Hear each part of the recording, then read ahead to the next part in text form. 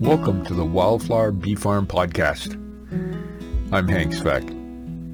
This podcast is about helping you learn and understand the different trials and tribulations of converting a 50-acre farm back to nature and a honeybee sanctuary, and how we struggle to continue to be servant beekeepers. Here's this week's episode. Welcome to this episode of Wildflower Bee Farm. You know, it's been just a fascinating year, and I spent some time recently looking again at this whole issue of, you know, when you see what's happening in Australia and in New Zealand, and there's a great deal of push, and there continues to be very strong arguments why people should keep treating honeybees with different chemicals and even high concentrations of what are called natural products. There's more and more evidence that if we just leave them alone, they figure it out. And I've talked about the Cuba experiment. You know, there's research out of South Africa. There's other parts of the world, including United States, and hopefully us in Canada over time, that will, you know, begin to help people realize that there's many different ways to manage this, but probably the best way is to create your own strain of bees that are able to manage and be healthy despite what the changing environment brings us. And it came to fore again because I was looking at the what's happening on our farm, thinking, okay, so we're going into the winter with probably 40 to 45 strong hives. Some are going into their third winter, primarily, or second. We have 4 hives that are going into their third winter untreated for 2 years. We have probably 20 hives going into their second winter, having never been treated. And we have a number of hives that we split this season going into their first winter. And so the idea being, okay, let's assume, 50% survival, which I would call like winning the Super Bowl, because I think we're going to have a brutal winter. Let's assume that some survive and we split them again, and the drones go up and mate, and with queens in the congregation area. If there are many drones, or tens of thousands of drones from traditionally treated hives who don't have the skills our bees are starting to develop, it's highly likely that we're going to have a problem, and that there'll be a higher frequency of queens who are unable to pass on the kind of helpful genetics the bees are creating. So this is sort of the, I guess, the crux of the problem, because in our situation we want bees to swarm, because swarming is one of those natural processes that help them and also propagate the genetics naturally. The article I don't like to talk about too many articles because it could just bore you to death and just it's not a lot of fun. But if you're watching this on the YouTube channel, I'm showing you different videos of bees that I have in the library.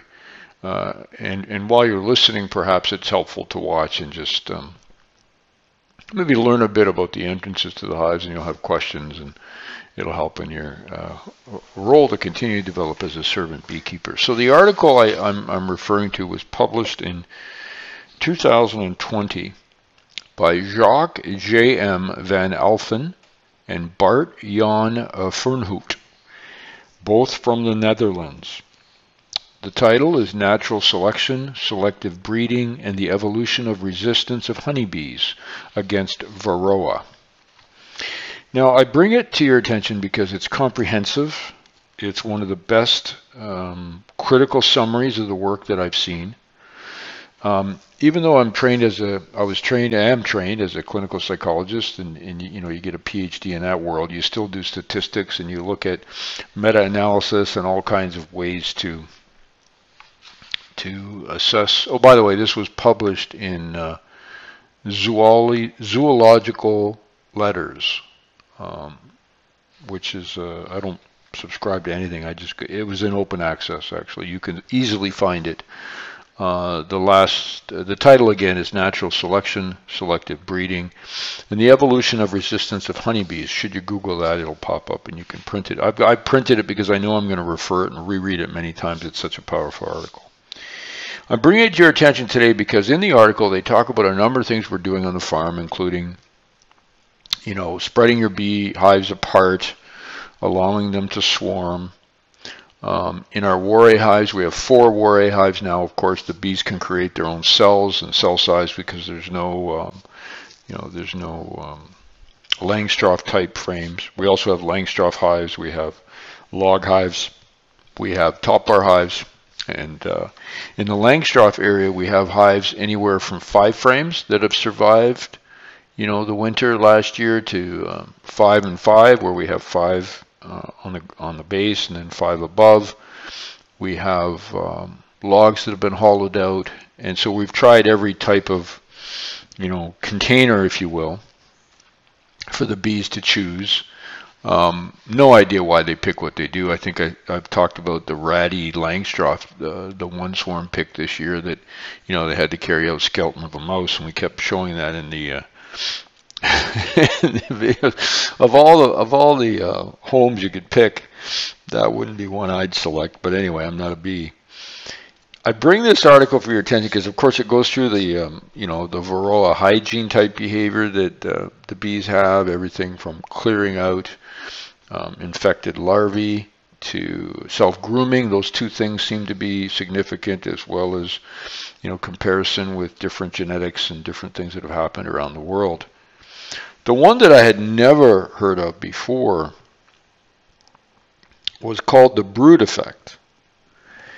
And this is another sort of supporting issue of why you may want to think twice before you treat your hives with pesticides or high concentrations of organic material that actually has an infusion into the brood cells that are kept. Because according to this science that these authors have uncovered, there is emerging evidence that bees, as they develop resistance, the actual larvae in the brood after capped has a way to stop the Varroa mite from reproducing. Now this fact just kind of blew me away. There's no clear evidence of what happens. There's some hypotheses, and they call it basically brood effects. And in one study, they took European honeybees and African honeybees, and they introduced combs of Africanized and European honeybee larvae into mite-infested Africanized bee colonies. In European honeybees, 75% of the infested brood cells had female mites that reproduced, while in the Africanized honeybees, this was only 49%. Now, as only the origin of the brood was different, a factor of something in the brood apparently affected the reproductive success of the mites. Now, we don't know what that is. We have no idea. But the point is, Africanized bees are known to be resistant to mites and other diseases. They're also fairly aggressive. So, most beekeepers, and I think I went through this a couple of years ago, I had an extremely aggressive hive that was pretty aggressive. And it was in the first group I brought back after we had failed in our first trial of this project. And they would go after you within probably 75 to 100 feet of the entrance when they knew they could tell you were there, and they'd come after you. So I went through this whole debate, what do you do? I looked at the science. Some people said euthanize, some people said whatever, so I requeened them and all that. No, I just took the hive, I got all suited up, took the hive to the back of our forest, the very back, and just left them.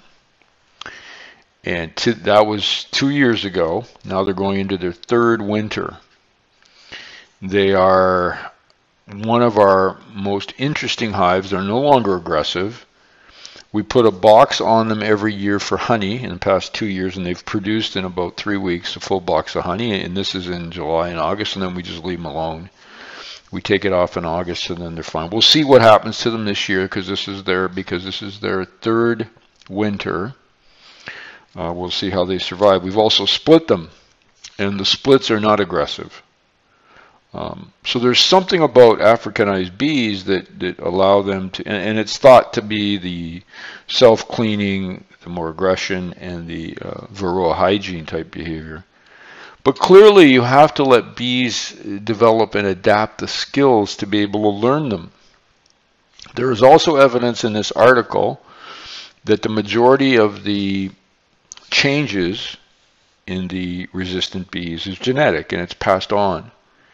And so the idea being, the more of this that happens, the more of the Darwinian black bee box technique that people use, and there are more bees out there, eventually all the bees that swarm will have some traits, and we will continue to develop resistance, which is what has happened around the world. So I strongly urge you to have a look at this article, at least keep it in your library and look at parts of it or keep it on your computer. There are some basic things we can do.